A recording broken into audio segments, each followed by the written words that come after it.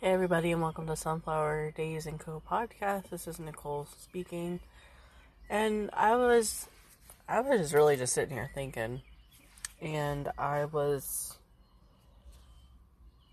sitting here just kind of like waiting in my car, and I saw this heavy duty truck pass by with a camping trailer behind it. And it made me just think about like how simple life could be if that was all you had to have to live, and you were very minimalistic about your way of life, as they call it. How your experiences in life would be so different than having big massive homes and getting wrapped up in the hustle and bustle of everyday life. And I also was thinking about how we're all so busy trying to keep up with what the entire world is doing that we forget to live for ourselves, that we forget to do what makes us happy. And this is just your friendly reminder: do what is going to make your soul shine. Do what is going to bring you confidence in your life. And don't be afraid to experience things and do things differently than others. I say this from the bottom of my heart because I cannot tell you how many times I've been told, or that I've heard somebody say, oh, that's such a weird idea. Like, they just give me a look like, yeah, okay, Nicole, we know that's what you want, but, not likely you're going to make that a reality. They may not always say things like that to you, but the way they come off and how they say it to you can make you feel that way. And I just want to reevaluate some things. And I've been reevaluating things, and my husband and I have talked about wanting a simpler life and being able to afford to do things, to travel, and to have a fulfilled life of experiences. And we look at these houses and we're like, do we really want to feel tied down for the next 30 years on a mortgage or 15-year mortgage on these houses that are well into the 300, 400,000, price ranges, or even the 150,000 price ranges? And we're like, that's not the kind of lifestyle we want.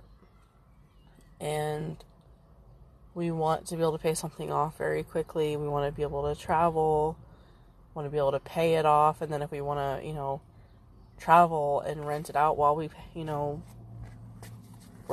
traveling, then so be it. You've got to enjoy the things you have in your life. You've got to be able to accept things you can't change, but also look at how to handle that situation going forward. And that's where we changed our mind with the whole home buying process. It's hard to know where you want to be for the rest of your life, for that long of a time too. So we definitely have that to consider. The whole point of this podcast was just to come on and say that things don't have to be complicated. Things don't have to be big, over the top for you to enjoy your life. It's okay to buy the things that you want as long as they are for you and to reach for the goals that you want, things that you want, not what other people want for you. This is a podcast that's kind of off the wall, kind of off the, beaten path of all the other ones that are usually written with notes. This one has no notes. This is just completely off the cuff, me talking. And this is how I used to do the podcast. And then I had to redirect myself because I would get so far off topic and into another realm that I felt like I was getting lost in translation. So this was a thought that I felt like I couldn't write down fast enough. This is something that gets you from that closure to clarity, to a good point of euphoria and just that feeling of, wow, everything is going to be okay. If you think smaller in your materialistic side of life and what you have, and you focus more on like the big picture of the things like you want and the goals you want to reach and the skills you want to hone in on, because material things can be taken from you, but what you know will be in your brain as long as you keep that skill sharp. So let's just think small but reach for the big picture, and let's try to keep ourselves on a positive mindset and go from there. You don't have to be positive 100% of the time. I've done that where I was positive 100% of the time, and then one day I finally fell and I vented everything out, got all my negative my negative intentional thoughts and things out of my head, and I felt so much better.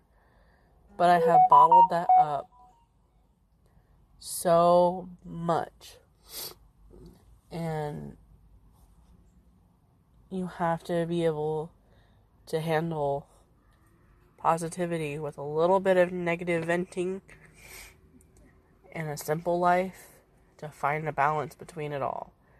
So keep it simple, keep it uplifting, and let's be 85% positive. So this is going to be the end of this podcast. I really didn't have anything else to add to this, but feel free to listen to the other podcasts that are fully planned. There'll be a lot more direct with where they're going. And if you are up for following me and seeing more of me in other places, you can follow us on Instagram, like the Facebook page. And I post to both of those pretty regularly from the business suite on Facebook. I love going to the business suite. I feel like that is like the most amazing thing, because I could just post everything and I can schedule everything out completely fine and dandy ahead of time. So I appreciate everybody listening in. I will talk to you all on the next podcast.